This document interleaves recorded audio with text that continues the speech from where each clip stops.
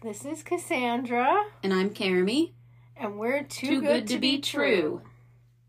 And before we get into things here, I'm going to be leading this week, but Caramy's got a little update on a case that we just recently covered, so she's going to go ahead and do that.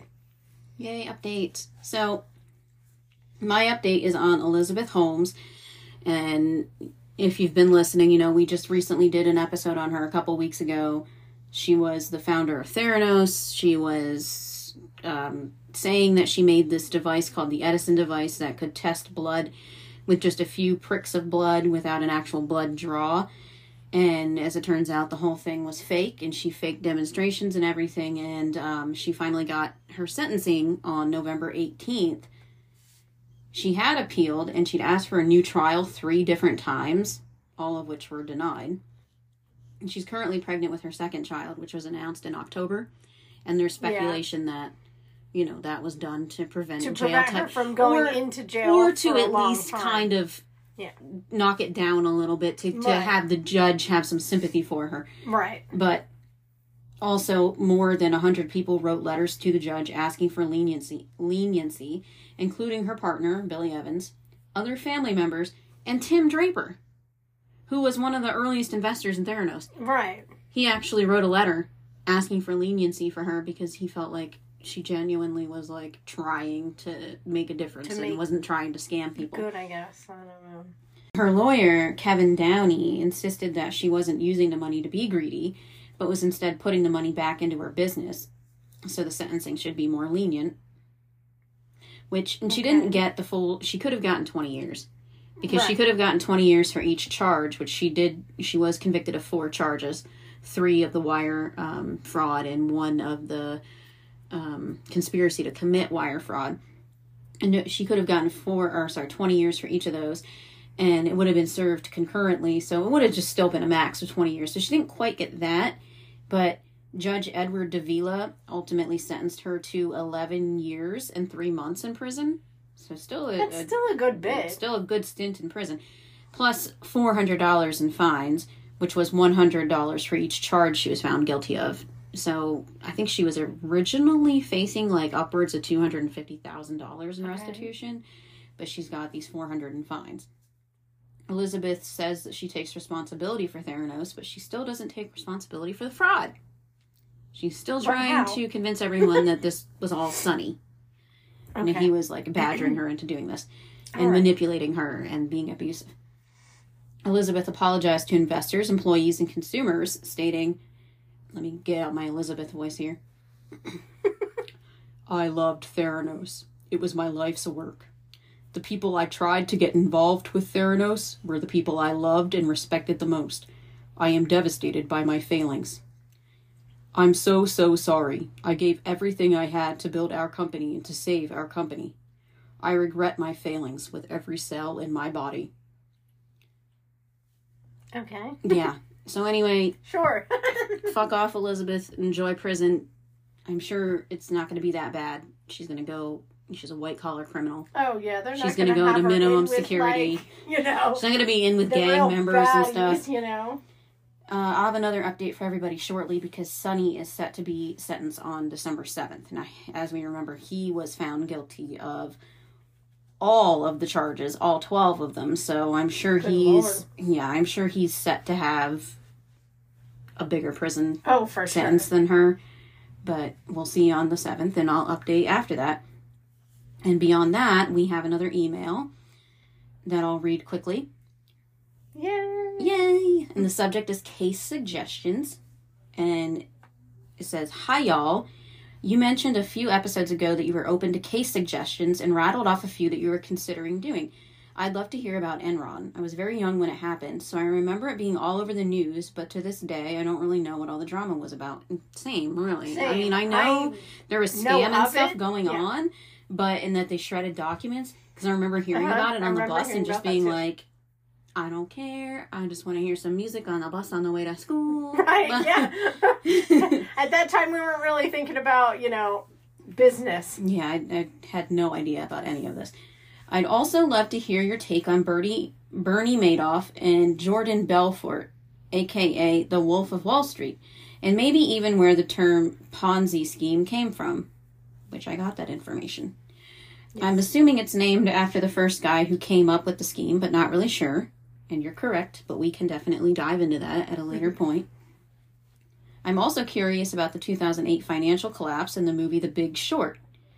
Not really sure if it falls under scams or if that's something you'd do, but it came to mind when you mentioned The Wolf of Wall Street, which we will talk later amongst ourselves about potentially offering bonus content, and that might be some of it. So it's a possibility. It could happen. Anyway, thanks again for all that you're doing. Keep up the great work. Love, your number one fan. She really is our number one fan. P.S. I'm in the process of moving right now and am avoiding scams left and right from people offering me very cheap moving quotes. I have your voices in the back of my head telling me that if it's too good to be true, it is. It is.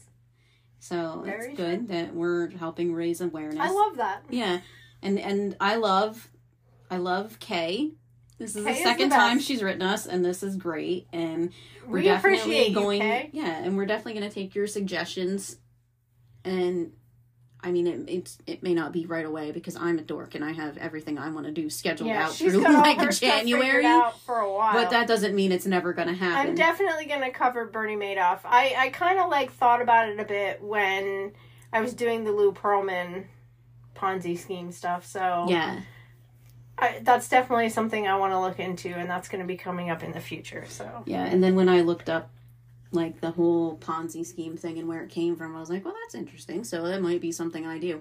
And Ron, I'll probably do just because, same as Kay, I'm just like, I have really no idea what actually happened, and I am intrigued. So I'll probably do that. But if anybody else has any other suggestions or anything that you want to send us, or any stories, like somebody tried to scam you, somebody did scam you, or a family member, or you're a banker, you can always email us. We're happy to have it. It's toogoodtobetruepod@outlook.com.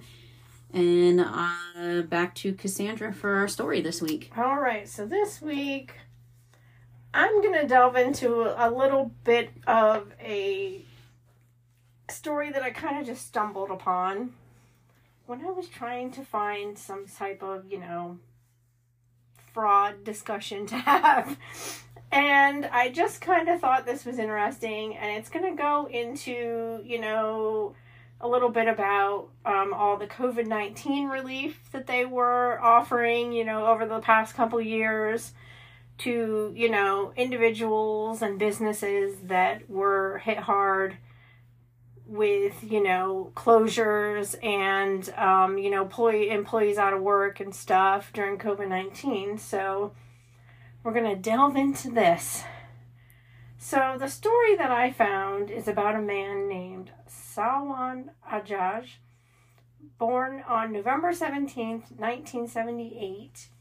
He is currently 44 years of age, but at the time of all of this going down, he was still 43, so, because he just had a birthday. Oh, happy birthday! Happy birthday! He's a fellow Scorpio, just like me. Yeah.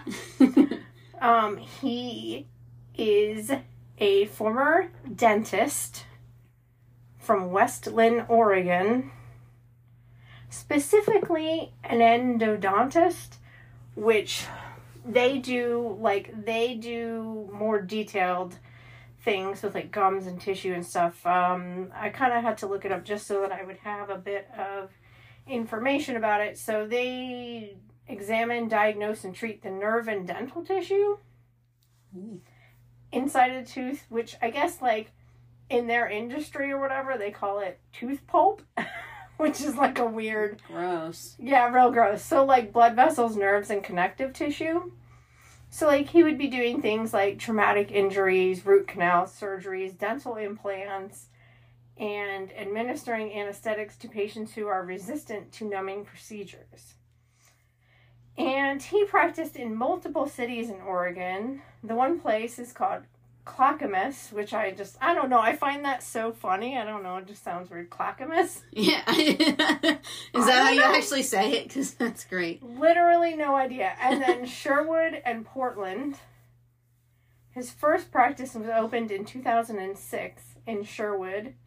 So that would put him at like practicing for about 14 years at the time of when All this went down. Things started to go downhill for Mr. Ajaj. So, the first thing that happened was he went under a little bit of scrutiny in 2015 for not performing weekly tests of sanitation equipment at a practice he had in Sherwood, as well as another one in Portland. So that's like minor compared to what we get into here, but I mean, a prelude to what's to come, I guess. Yeah. So then what happens is he goes on to have his license suspended by the Oregon Board of Dentistry in 2020. So he lost his license. Let me tell you why. Oh boy. Mr. Ajaj ordered, or doctor I should say, Ajaj ordered large quantities of controlled substances, including anabolic steroids, from domestic and international retailers for personal use and distribution. Why? To make money on the side, I guess. I don't know. What? Yes. And the Board of Dentistry in Oregon also alleged that from 2016 to 2020, he practiced dentistry under the influence of a controlled substance which was not prescribed to him. According to the order for Ajaj's license suspension, the board received notice on August 5th, 2020 that Ajaj was practicing dentistry under the influence of mind-altering substances while multiple bottles of prescription drugs were visible in his open personal backpack. Dude, what the hell? I don't know who the person was. This guy's spiraling. That, noticed this and, let the board know, but... Probably an employee. Like, I would imagine it would be like one of his hygienists or something. We're like, dude, no. And on the same day, the Clackamas County Sheriff's Office searched his dental office and home, finding multiple bottles of controlled substances, which Ajaj did not have a prescription for. In non-controlled prescription bottles, by the way. He admitted that day to distributing anabolic steroids for cash and purchasing and using diazepam, a sedative, without a prescription. I guess it is Valium. So that's great. The board's records did not specify which of Ajaj's practices some of the alleged offenses occurred at. So, probably all of them. Just guessing. I mean, he doesn't seem like he particularly... He doesn't seem like he cares too much, yeah. So I'm just saying. And then we move into, the fraud. So, he was officially charged by a criminal complaint with wire fraud and aggravated identity theft on October 14th of 2021. He was charged with fraudulently obtaining nearly $8 million in COVID-19 relief funds. Holy shit! Yeah. Wait, it gets worse because that's just an estimate at the time that he was charged. It ends up being higher. So, oh my God. Yeah. And using the money for personal expenses. Like diazepam? I mean, could be, to get his Valium on. So, I don't know. According to a press release from the U.S. Attorney's Office for the District of Oregon, beginning in March 2021, he would submit dozens of fraudulent loan applications to the Small Business Administration. This was part of an attempt to obtain economic impact disaster loan funds, which were provided through the Federal Coronavirus Aid, Relief, and Economic Security Act. And in case you didn't know, just a little bit of information, the Coronavirus Aid, Relief, and Economic Security Act, or CARES, is a federal law enacted on March 29th of 2020 designed to provide emergency financial assistance to the millions of Americans who are suffering the economic effects caused by the COVID-19 pandemic. So, he's not directly, frauding people or stealing from people, but indirectly. Well, yeah, he's still still defrauding, because he's... It's not like he's out, going to personal people and, Right, but this money came from somewhere. This money... This is taxpayer money. It's taxpayer money, and it's money that was set aside for people who really needed it during this difficult time. Right. So, no, we don't like that. No, we don't. It's not nice. So, here's how he did it. He used the names and employer identification numbers of fictitious businesses and entities on the fraudulent EIDL applications. And he further provided false information about the business start dates, number of employees, locations, and identities of the, applicants and business owners. So he was just making it all up, basically. Well, okay, and I said I told you before we started that I was going to have some thoughts. And so I'll explain some of how he got away with that. Because I was a CSR when all of COVID started and all of this happened. And the PPP, which is basically, this is what this is right. PPP We're gonna loans, get into which that. PPP stands for Paycheck Protection Program. So it was like designed to like give people money that they weren't getting because, they weren't open for business and therefore they weren't making sales or doing services or whatever. Right. And so they weren't getting paid. So the government was providing these grants that they didn't have to pay back under this PPP program. And I was in the trenches, baby. I was having to set up so many because the thing is when they get these PPP loans, they have to deposit it into a checking account somewhere. They have to deposit it into a checking account that has the same title as the business that is applying for the loan. So the thing is that a lot of banks, and I'm not going to name any of them, but a lot of banks were not doing their due diligence when it came to these PPP loan applications because they were like, wham, bam, thank you, ma'am. Got to get them in there. We got go. And I was sitting in my office how many times? Like just taking anybody's word for whatever their business was. Right. They weren't even having us do, and I know I've explained this previously, but I'll recap it quickly again, the beneficial ownership. And what beneficial ownership does is it tells the bank who's got an interest in this business, who owns at least 25% of this business that's going to profit off of whatever money this business makes. They want to know that, and they want to make sure that they've got the right people. And the thing is, they weren't even making these people for the PPP loans fill out beneficial ownership. They were not making them do it. No, I was just supposed to get them in there. I was not aware that they were not making people fill out beneficial ownership for those PPP loans. No, they weren't. I got a good bit of them anyway because I was still handing them out and trying to follow the rules, but they were basically like, you get it, you open the account, you get the money in there, period. That's it. Because I think they were like, this isn't really our problem because this is a federal grant. Like, it's not coming from us. If they end up getting caught... That's what they thought a lot of the problem was. The banks are just like, well, it's not our money. It's not our problem. So... if they get caught, they get caught. Oops, not our problem. So that was how a lot of it was going down. And at the same time a lot of that was going down, there was a lot of fraud where people were taking out unemployment in somebody else's name. Yeah, and that's it was getting deposited into going on at the time. Yeah. Yes, and there was a lot of stuff going on, and a lot of it was shady. And like I said, I was just in the trenches fighting for my life during all of this. So that's how they were kind of, if you're wondering, how they were kind of sliding under the table with this stuff. Yeah.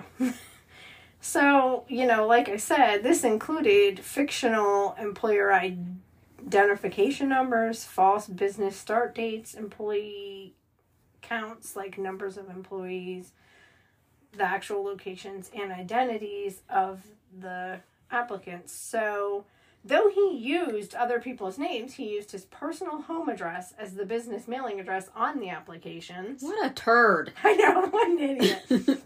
And all of the applications were submitted online from an internet protocol or IP address associated with Ajaj's dental practice. So it's not like he was being smart about this. He didn't really cover his tracks. He was like, it's the internet. They'll never catch me. They'll never know. They'll never know. Who's going to know? They'll never know. They'll never know. So, the Small Business Administration rejected most of the loan applications that he had filled out and submitted. So then, he allegedly, I'm going to say allegedly because at this time that's how it was, pivoted his focus to the PPP program and the Restaurant Revitalization Fund, which provides economic relief to businesses in the food and drink industry. Well, how's he in the food and drink industry? Is he like, hey, your teeth help you eat, so... Because he's a lion. He's a liar. So... Because he's a lying. He's a liar. I mean, that's the truth of it. So that fund aimed at helping bars and restaurants forced to close during the pandemic was part of the American Rescue Plan Act. And in May 2021, he submitted 3 RRF applications for restaurants allegedly located in Sarasota, Miami, and Daytona Beach, Florida. Why there? I don't know why there, but, well, you know what? I kind of do, because we'll get into that in a bit. But like his fraudulent previous applications, these applications contained false business information and all listed his personal residence as the business mailing address. So once again, he's just making this shit up, you know? He's just making it up as he goes. He doesn't know. Nobody's He's just like, I own this business and this business. Like, I have to wonder how many drugs he was hopped up on when he came up with this scheme. I don't know. He popped a Valium and was like, you know what? Well, you know what, though? He was using different names, so it's like, you'd think they'd realize eventually, like, oh, all these businesses owned by these different people have this same address. But the thing is, that really doesn't trigger anything, to be honest with you, because I typically will see people have, like, 15 different things going on all at the same address. Like, I'm not going to name any of them because that would be against confidentiality, but I do see... Do you remember when I told you that one address in Bethlehem? Do you remember? I do remember. My God, there was like 15 different offices in there. Located in that building. Yeah.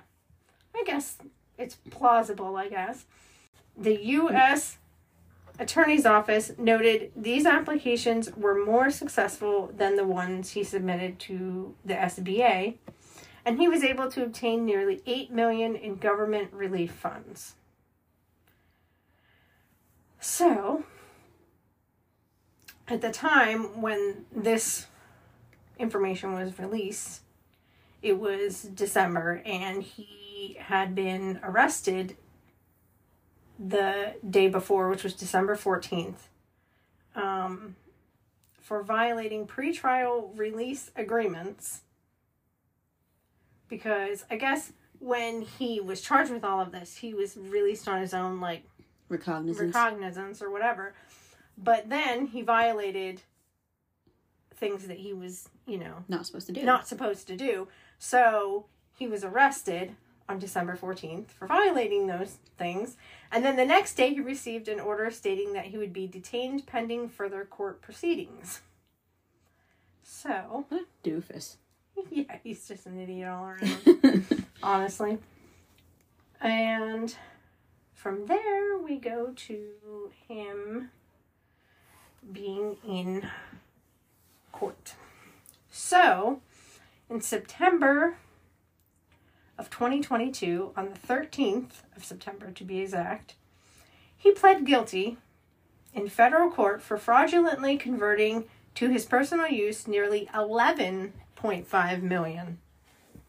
Jesus. Which is substantially more than... It's a bit more than what they had originally stated.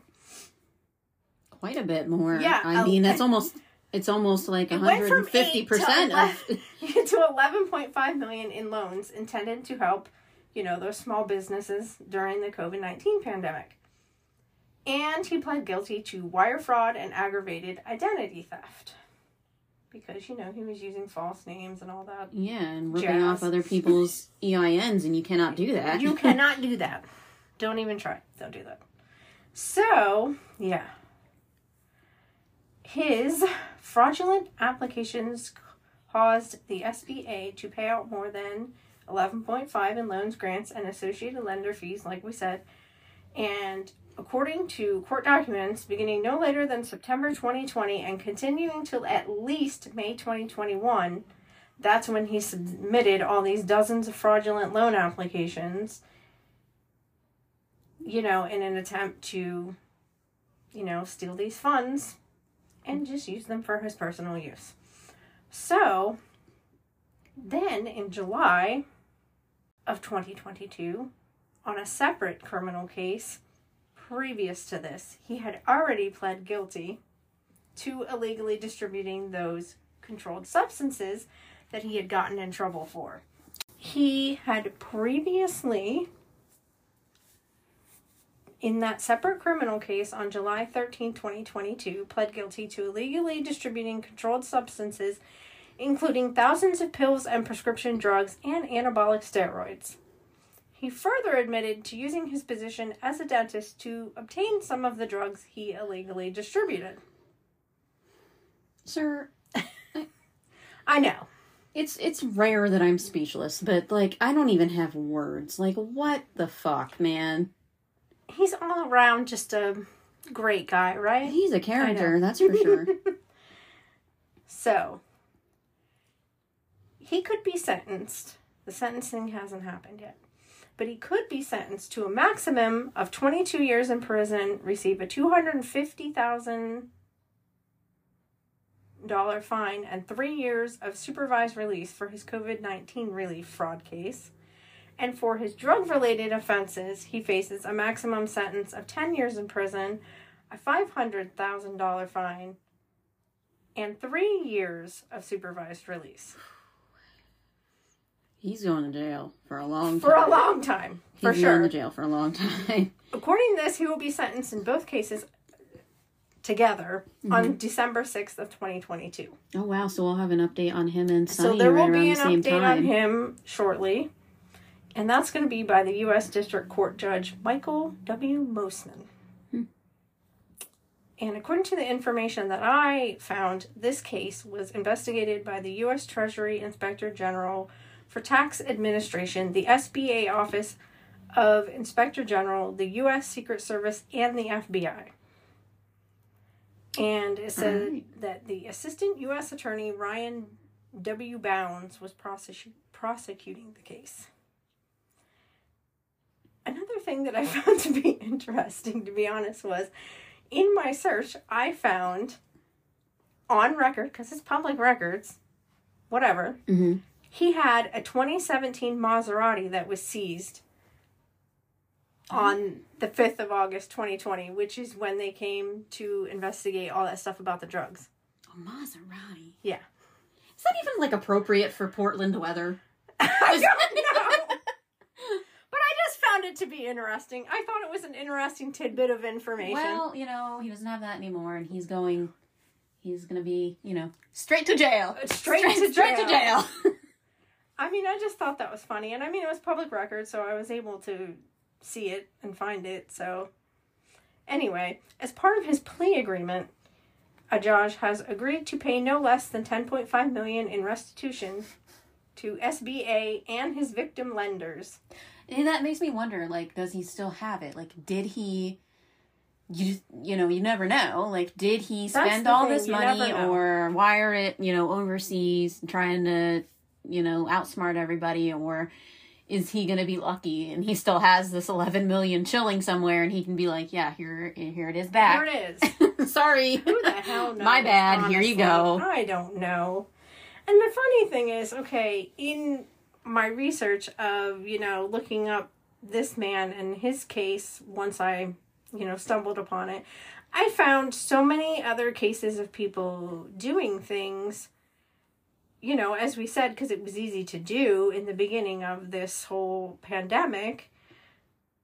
And funnily enough, I found one who was just, you know, he just pled guilty in a couple of days ago on November 17th of 2020. And this guy is from Plano, Texas. November 17th of 2020? 2022. Sorry, okay. I apologize if I did misspeak. It was 2022. I was like, wait. Just the other day. Just the other day, a couple years ago? No, it was 2022. And this guy's Brian I don't know how you say this. B-U-I is his last name. Oh. He was also a dentist. So, you know. With the dentist being... I don't know. Well, you know, we had that dentist here in town that... That's true. And he just, like, up and took off. He pieced out. Like, he was gone. Like, whatever happened. That was a wild story. He was fully in business, completely fine. Like, yeah. people still had appointments with him. And then out of nowhere, and the dude was just gone. And yeah. everybody was, like, thinking he's in Colombia now. Like... I've heard a lot of things, but I don't know. Like, bro. I think it's all just speculation. What's with the dentist? Yeah. I'm already not a dentist person. P.S. I'm already scared of dentists. He also owed our bank money. Yes, he did. And that's how we came across all of that. Yeah. Like, what happened with him. Yeah. Because he just disappeared. He didn't tell... Well, and here's the thing. From what I heard, he didn't tell his employees. He didn't. He literally just left town. Yeah, the man he rents off of... Didn't know. Is also one of our business customers, and he didn't know. He had no idea. He didn't tell anybody. This guy just disappeared, and his dentistry sign was still in the lawn. Yeah, people had appointments. They were showing up, and they were like, where is he? He wasn't there. Craziness. Anyway, so this other guy in Plano, Texas, used his dentistry business to obtain at least 2 PPP loans by submitting material falsely, fabricating supporting documentation, and lying about the number of employees and monthly payroll expenses. Why do they all think that none of this is going to catch up to them? I really don't know. And as a result of his conduct, he obtained approximately $1.89 million in forgivable loans by the SBA granted to him under the Coronavirus Aid, Relief, and Economic Security Act, that CARES that I was talking about before. And it says he used the funds in a manner not authorized by the program, including for non-business personal investments. So, similar story, same thing. And he faces up to 30 years in federal prison. So... It's like they don't understand. It's serious business. You gotta show the receipts, okay, guys? Yeah. If you're thinking about this, if this ever happens again and you're like, haha, I'm gonna get a loan. No. Because you may get the loan and think, ooh, I got away with it. But you have to prove that you used all of the money that you got for your business. For your business. You have to, because I remember explaining that to the pizza shop owner. Because he was asking me, like, can I spend it on this? Can I spend it on this? Can I do this with it? And I was like, no. It has to go to the business. On stuff for the and business. because he was under the impression that it had to go strictly to paychecks because it was called the Paycheck Protection Program. He's like, well, can I only write checks to my employees? But no, I mean, you could use it to do repairs. You could use it to pay your utilities, your rent, if you're renting your business location, your mortgage, whatever, if you got a commercial mortgage or whatever on it. But you have to prove that you used it for the business. They are going to follow up with you. And if you tell them that you've got 20 employees and you really only have 3, somebody's going to ask some questions. Somebody's going to have questions at some point because they're going to follow up on this information. Mm-hmm. That's the thing, and people don't realize, they just think, oh, I can just do this, and they think because it was an easy application that they filed through the internet that's all it's ever going to be. That's all it's ever going to be. No. Yeah. So, yeah. A sentencing hearing for this guy will be scheduled after the completion of a investigation by the U.S. Probation Office, and it also says that this case is being investigated by the Federal Bureau of Investigation, so the FBI. Yes. Which was also involved in the other case as well. So I think they're involved in a lot of these, Oh, they probably have an entire task force devoted to it. Oh, I'm sure. And that's what I did find out eventually, that this is a little other tidbit of information that I did find, that was on May 17, 2021, the Attorney General established the COVID-19 Fraud Enforcement Task Force. Mm-hmm. So they have a whole task force set up solely to, find catch you. They're gonna find these people, investigate it. Get you. It's crazy, huh? So they, the task force investigates and prosecute the most culpable domestic and international criminal actors and assist agencies tasked with administering relief programs to prevent fraud. It says by, among other methods, augmenting and incorporating existing coordination mechanism, identifying resources and techniques to uncover fraudulent actors and their schemes, and sharing and harnessing information and insights gained from prior enforcement efforts. So, do you want to plain English break that down for people? Well, basically, they're gonna, use their resources to look into these applications. They're going to look into the, they're going to try to find the, people that supposedly, filled out these applications so that they can figure out when there are false, actors or, businesses being involved in these. They're going to investigate and see if those places are real or not. It's going to take years, I'm sure. It's going to take forever, I'm sure. There's still going to be 10 years from now. We're going to be hearing about fraud cases that are going on that they just got to. It's going to be insane. It's probably going to take literally forever. I can only imagine. So, then I went kind of down a rabbit hole because I was like, you know what? I need more. I need more information about this because I need to know. So, I found an article that was dated March 28th of 2022 that went into further detail about these, fraud cases that are, there's many of them and they're going to be investigated and they're looking for the perpetrators of these things and trying to figure out what they can do after the fact because according to this, they are calling this the largest fraud in U.S. history. I mean, did they think it wasn't going to be? Did they really think that they were going to advertise, do a simple application online and we'll give you this money that you never have to pay back? And they thought people were not going to attempt to take advantage of that? They were kidding themselves if they didn't. I knew it was going to end up like this. Because didn't I say when they first started doing this, I was like, oh my God, so many people are going to go to jail. And here we are. Oh yeah, and here we are. So, according to this, it's saying the theft of hundreds of billions of dollars in taxpayer money intended to help those harmed by the coronavirus pandemic was obviously taken by these fraudsters because these people couldn't resist purchasing, fancy items like luxury automobiles, mansions, private jet flights, and swanky vacations. It was just too good to pass up, I guess, for those who are, likely fraudsters. Yeah, like these people, they see one thing and they immediately are like, I can totally get away with this. It's the same as that one random day that DoorDash was not charging people for things for whatever reason. There was a glitch. Yes, that happened very recently actually. DoorDash had a whole glitch where anything anybody purchased, they were getting the orders, but it wasn't transferring to actually charging them. It was not coming out of their bank accounts. So people were going nuts. They were going hard on this. They were ordering flat screen TVs to be delivered to their houses. Somebody ordered like that's insane. Somebody ordered like $90,000 or some shit like that in like top shelf liquors. Holy shit. And then when they all got charged for them, days later, when DoorDash corrected the error, all these people were like 70 grand in the hole. And it was like stuff they can't really return because it was like liquors and like perishable goods. And somebody went nuts and ordered like a ton of like lobster and like crawfish and shit.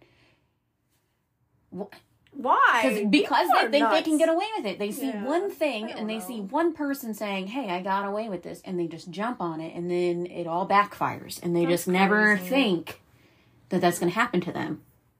Yeah.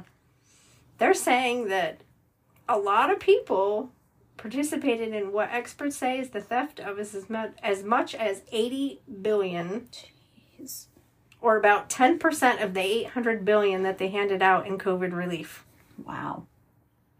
Yeah. For the PPP loans. Yeah. And we're going to be hearing about this, like I said, for years. And it's just crazy.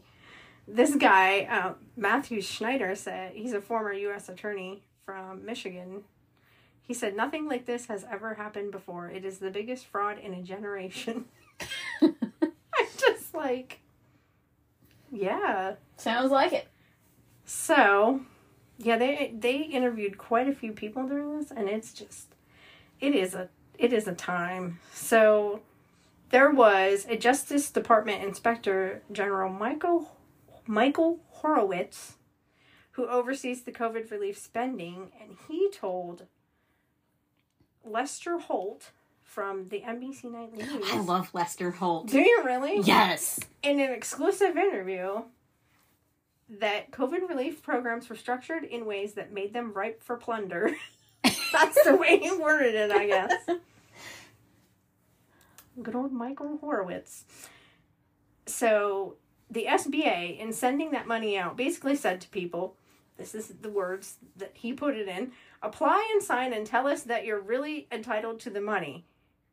And of course, for fraudsters, that's an invitation. That's what he said. What didn't happen was even minimal checks to make sure that the money was getting to the right people at the right time. That's what I said. They're not doing their due diligence at all. Yeah. So, I mean, you know, and they said that the looting of the PPP loans was far more lucrative than any of the other things going on. I mean, there was multiple different programs you could scam, but that was the worst. It was bad, the worst, yeah. The worst. I remember taking some of the like applications and stuff and just being like, "Are you sure, bro? Are you sure you want to do this?" And like Jeremy explained before, they have a little blip here about, you know, how it works. The program, it says the program authorized banks and other financial institutions to make government-backed loans to businesses, loans that were to be forgiven if the company spent the money on business expenses. So, nearly 10 million such loans have already been forgiven. Many of the loans turned grants were for millions of dollars. And that's public record. Like, the way the forgiveness, the way it's going is they're basically being put on like as regular loans for the most part. Okay. But like they don't have any like repayment stuff set up or anything like that. Mm-hmm. And then as they come in, the government is sending the money directly to the banks, and they come into our federal GL. Okay. And then we will pull it from there, pay off the loan, and then close it. And then that's it. And that's it's it. Done. Yeah. Yeah, I'd seen a little bit about that, because as soon as they use those funds, then that account is just fully closed, and that's it. Yeah, it's not something. Yeah, it's solely not something to be used for the PPP. Right, the PPP funds go in there, and then they, get like a cashier's check written out to them, or it's deposited directly into their checking account, and then that's the end of their involvement with the actual loan itself, other than to file whatever paperwork they need for the forgiveness. And then it comes in, like I said, it's wired to us through our federal general ledger account, and they all will say they say PPP forgiveness and then like the business name or whatever, and then we manually apply it to the loan and close it out. And it's just done as like a payoff. Wow. Interesting. So, experts say millions of borrowers inflated their numbers of employees or created companies out of whole cloth, which, is what we saw Scamster Dr. Ajaj doing. So, for much of 2020, lenders did little to verify the applications, and experts say in part because Congress required the Small Business Administration, or SBA, which ran the program, to issue explicit guidance that in the interest of getting the money out fast, lenders will be held harmless for borrowers' failure to comply with program criteria. So basically, it's on them. The customer. It's on them, or whatever. Yeah, it's not on the bank. It's not on the bank. The banks weren't liable. Yeah, it was never our job to provide the money. It was never our job to collect the money. Nothing like that. We basically were just the vessel for it to come into, and they could have it then. And apparently, the Government Accountability Office warned of fraud risk, but the program continued under that rule. So here we are, y'all. That's all I got to say. Okay. I just hope to God that we don't ever do this again, because I know, right? I don't want to be the one that's responsible for having to book all of these loans, because now that I'm in my new position, like CSR was annoying as it was, because I was in charge of running the branch. I was in charge of also being a teller. I was in charge of taking care of everything, the vault, the ATM. I did all the, what we call chores. Every day. It's a lot. And then I was in charge of my regular CSR duties, like opening, personal accounts and whatnot and regular business accounts. And then on top of that, it was like I was just slammed weekly with these goddamn PPPs loans, and having to set up checking accounts so that they would have somewhere to put it.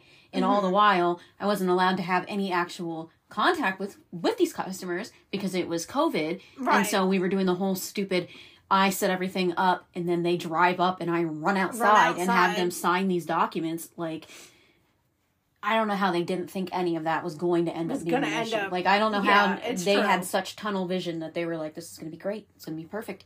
Yeah. Nothing will go wrong. The COVID times at banks were a nightmare. Was insane. It was not a fun time. And we didn't get the appreciation that everybody else. Other people did. Yeah, we were kind of salty about that because, like, we were there every day in person handling the dirtiest thing that you have, which is your cash, and we were helping facilitate PPP loans and stimulus checks, and everybody was like, "Fuck bankers! We hate bankers!" And giving out thousands of dollars in unemployment to people. Like, we were having to order extra money. Yeah, it was wild. It was a wild time. It was like Wild West out there. It really was. The amount of abuse that we also took, because I had that one guy that was trying to come in, and I was trying to explain to him, and I was like, you cannot come in. Like, our lobby is closed. You physically cannot come in. You have to go through the drive-thru, or you may wait out here, and I will come out and meet you in the parking lot. And he was, like, carrying on so much. It was wild that times. I genuinely, like, was a little scared, and I looked at him, and I said, do you see what you're doing? I was like, do you see me? I'm a 5 foot tall, small woman, and you look like you're going to hit me. Yeah. Do you see what you're doing? And he was like, oh, fuck you. And I was like, you know what? Leave or I'm calling the cops. Like, it was a whole thing. It was a whole thing because it was during that period of time where they were splitting us into teams or whatever. Oh, yeah, and I wasn't on your team, so I wouldn't have known any of that went down. And you were on our branch manager's team, and I ended up having to call our branch manager that day and explain the situation because of that man, and she was like, absolutely. She's like, if he even turns around anything at all, he comes back, you call the cops immediately. She's like, I'm not putting up with that. Yeah, I had a person try to push their way in the one time, and I was like, sir, excuse me, like, he had his foot, like, on the door, and he's, like, holding it open, and I was like, I can bring you everything you need right here, you don't gotta... Yeah, and I got, like... And I got some hate, too, when I posted on Reddit about, like, in the scam group, how they're giving misinformation on some things, and I was like, listen, as a banker, I'm seeing some misinformation floating around here, and, like... The hate I got from those people telling me that I myself was a scammer or that I was giving incorrect information or there's no way I worked for a bank, it was insane. It was nuts. And you're just trying to help people. I want people to understand that is what we're doing. We're trying to help people, that we are trying to prevent this kind of stuff from happening. We're trying to, safeguard your assets and everything. Right. We're not the bad guys. We're definitely not the bad guys. I understand if you hate the CEOs and the Wall Street bros and the people that are, like, driving up interest rates and stuff like that. But we are not those people. We are not those people. We're just like you. We're just people who are working a regular day job, who are trying our best to do the best at our job. And we're the ones that take the brunt of the abuse. And it was nuts. And this whole PPP period and the whole COVID thing was like, I feel like it kind of make or break a lot of people. Like, a lot of people either decided that they were done with the banking industry and they left in droves. And then there are those of us that, like, kind of hunkered down and were like, no, we're doing this. I don't know how every bank ran, but our bank never shut down, not once, during COVID. Nope. We were open the entire time. We just ran on teams to safeguard. So if one of us got sick, then they didn't immediately transfer it to everybody else. They only transferred it to their team, and we might have to close up for a day or two. Completely close down. So we were trying to do things in order to still be there for our customers and provide the best,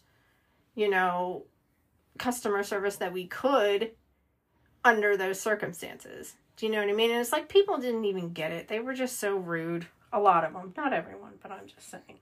As I previously stated, the government spent approximately $800 billion and provided 21 million loans to individuals. And no one is sure exactly how much was stolen, but an academic paper released last year estimated at least $76 billion in potential fraud.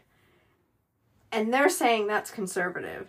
So like I said, they were saying it's probably upwards more of $80 billion, which is like close to 10% of what the total was.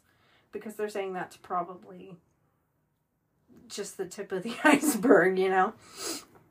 And the SBA's Inspector General has identified $78.1 billion in potentially fraudulent economic injury disaster loans, another COVID relief program. So this is like a separate COVID relief program.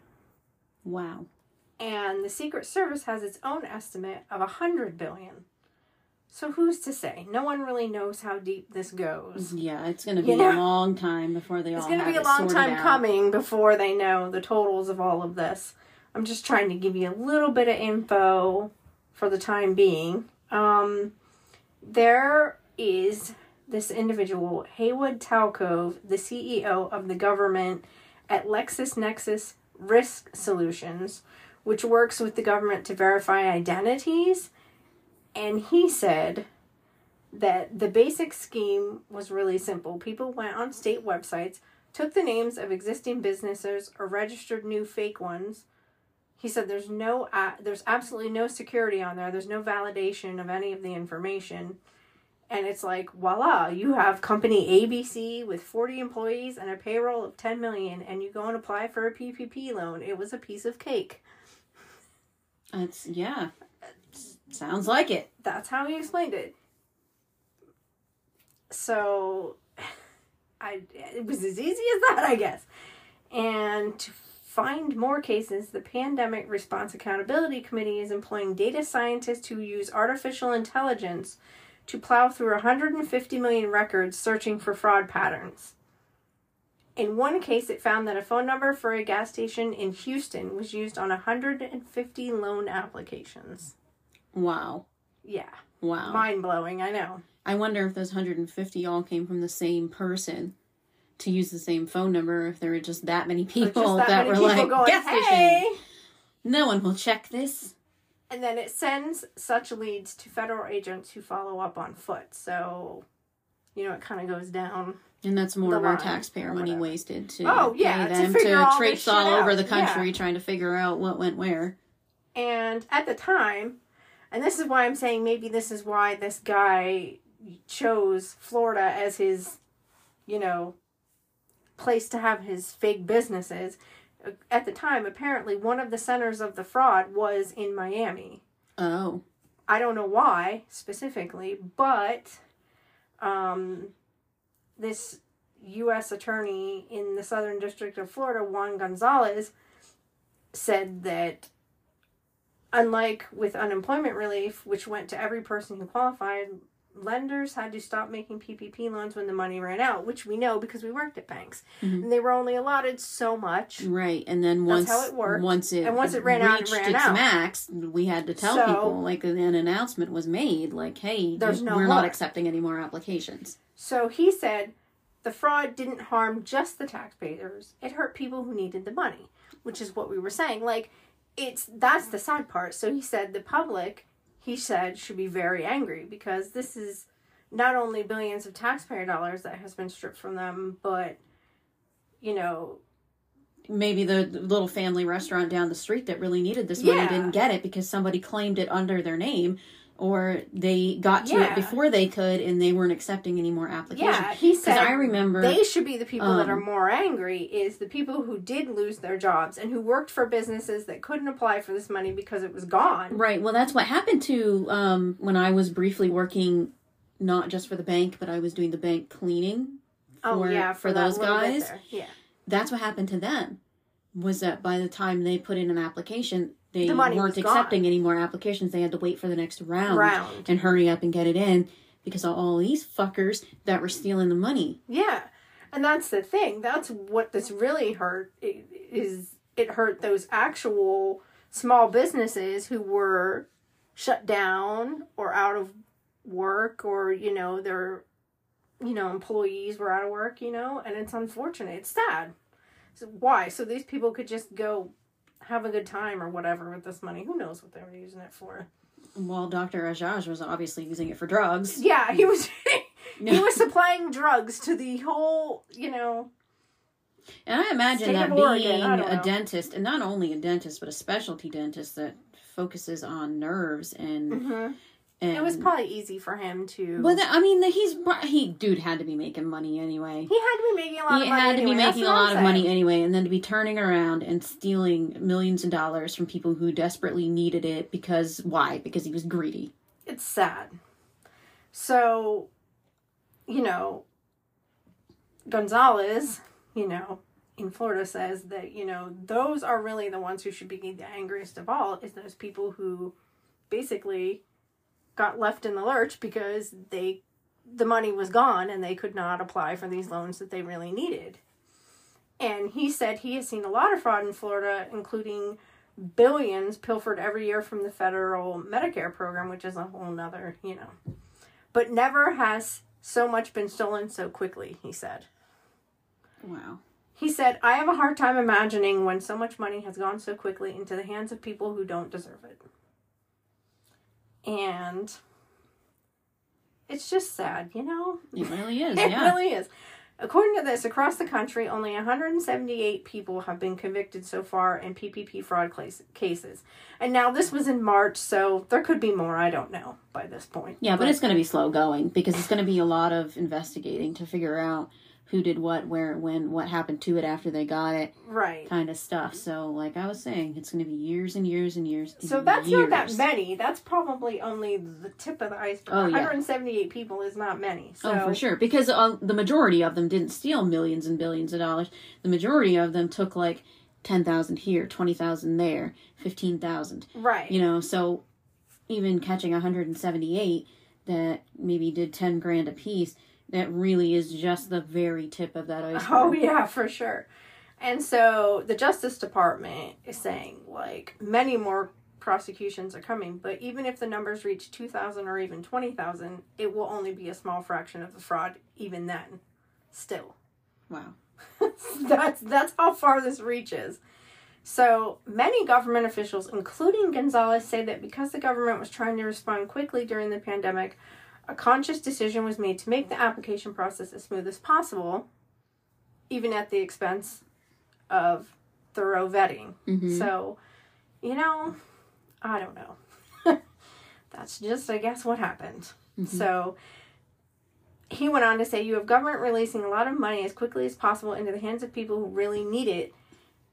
As usually happens, the faster the money needs to go out, the less likely there are to be the appropriate checks in place to make sure that people who don't deserve that money don't get it. Which is exactly what happened. Right. And he said what surprised him the most was just how blatant it was, how individuals would just go ahead and lie on these applications. A lot of them were lying and then bragging about it on social media. Right. They would just get the money, then go ahead and just openly spend it, or like you said, just blatantly showing it on their social media or just talking about it. Yeah. Thinking that they're going to do that without anybody checking up on it, because that's what these people are thinking. They're thinking, like you said, the application process was so easy that there are going to be no checks on this, but there are. Guess what? There are consequences. Guess what? Straight to jail. Straight to jail. He also added that some fraud is inevitable. That's the price that the government was willing to pay to get the money as quickly as possible into the hands of those that really needed it.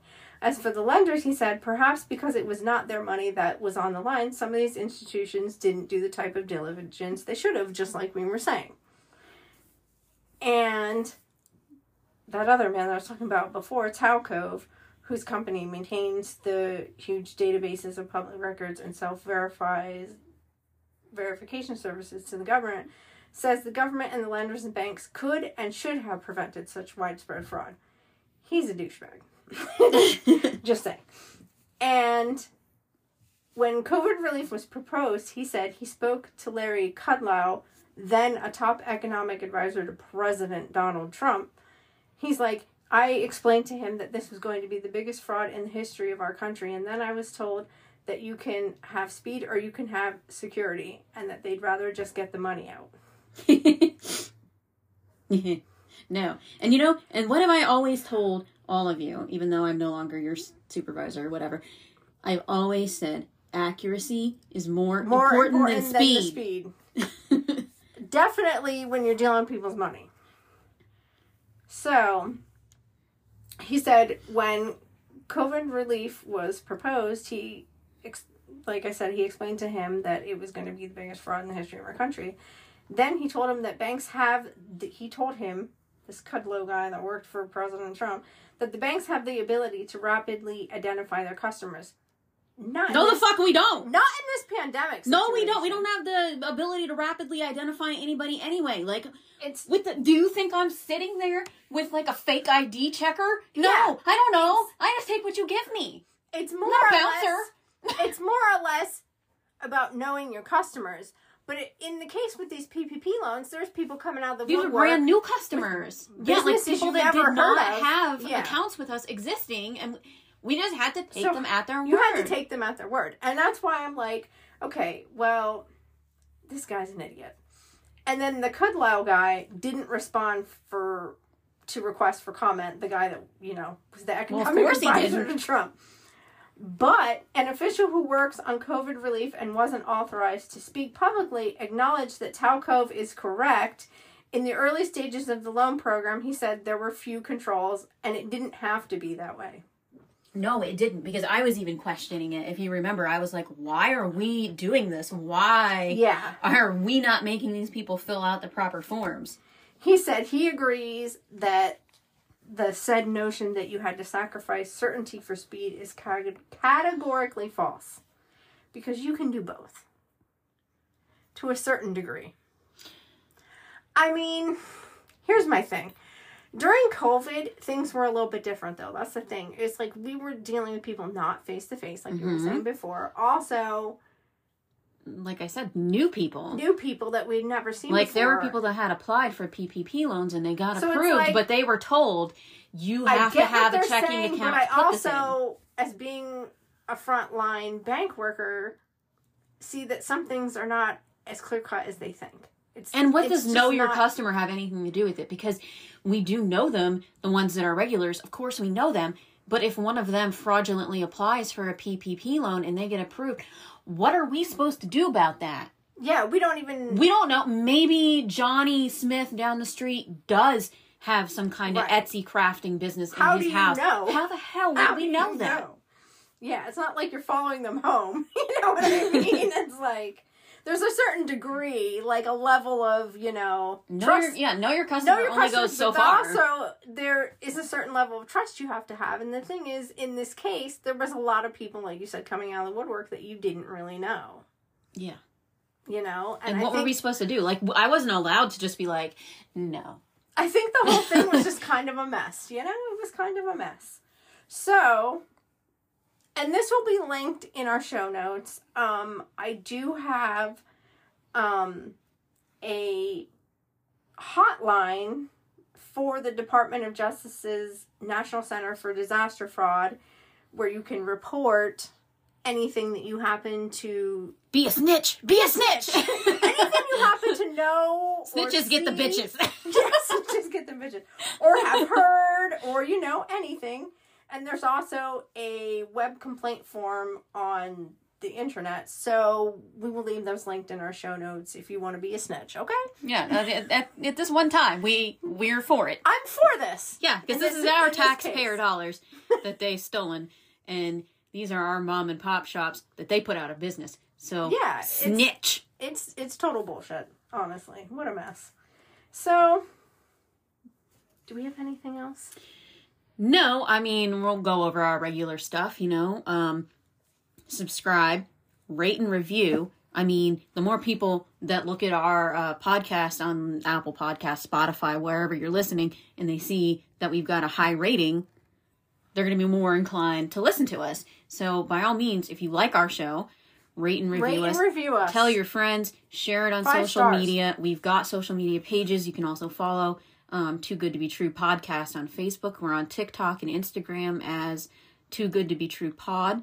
If you want to email us with suggestions like Kay did, we love you, Kay. We love you, Kay. Or stories or If you're a banker and you want to talk about anything, or if you've got questions that you want answered live on the show, just send us an email, toogoodtobetruepod@outlook.com.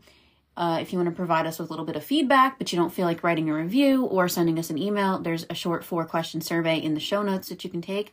If you'd like to support us monetarily, tip us like you would a barista or whatever, you can do that as well. There's a little support button. Oh, there's a fun new button as well. You can actually leave us a voice note. If you go to our main page on anchor.fm/toogoodtobetrue, you can click this little button to message us, and you can record a voice note to tell us whatever the hell you want to tell us. And you can tell us if you want us to put it on the show or not. We can even put you right on the show. So very cool. You can send us a DM on any of our social media. You can follow us. You can interact with us on our posts, episode discussion. You can send us an email. You can do the survey. You can support us. There's all kinds of ways you can interact with us, and we want you to do it. And like I said, we're also going to talk a little bit later on about potentially starting up just a subscription where all of our regular episodes will still be our regular episodes, and they'll still be free and ad-free, and they're going to stay the same. But we might end up doing special reviews of maybe TV shows, books, movies, whatever. It'll still be scam related because, of course, we want you to be interested in what we're talking about, and this is what you came for. Right. But we might do stuff like that. We thought that would be something fun. And you could maybe pay like $1 a month or something like that and get a little extra content, and it would help us to soundproof better, get better equipment. Maybe grow we our could channel. Yeah, maybe we could actually get like better recording equipment even, with the money. So if you feel like doing it, go for it. If not, we're still really grateful that you care enough to listen to us. We rattle on do. week after week. But as always, if it seems too good to be true, it is.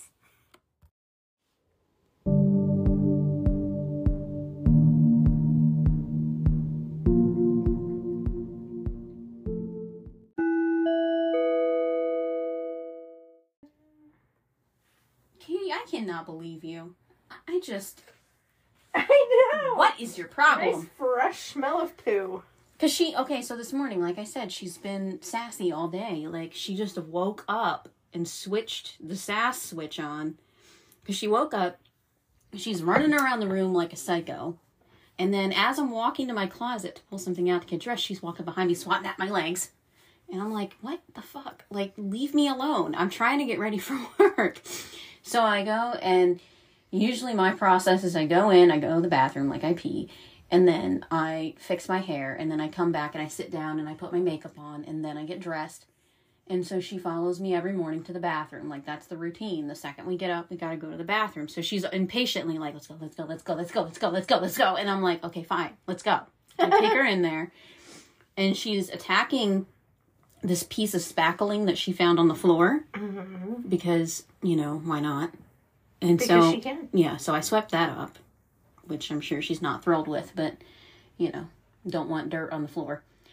So she had that, and then we come back in, and I'm changing into my work clothes, and she took my underwear after I took them off, and she took off with them.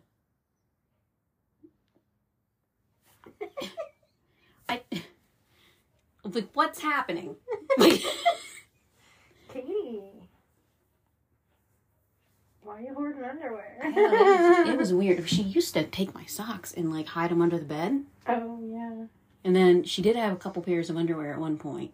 But, like, now I'm way better at just putting them directly into the hamper so that she will not do that. But she thought she was stealthy this morning, that's for sure. She's like, and I'm taking these. She's the guy in 10 Things I Hate About You. I'm confiscating this. Give me a second. Get the fuck away from me. Girly. What is the matter with you today? She is spicy today. Please go away. Oh my god. I was going to say, did you add a Go away. Oh she wants to play. Oh my god. Ah. What is the matter with you today? Stop. Like, I need your attention now, ma'am. I love you, but you have to stop. Please, find something else to do. Good Lord. All right.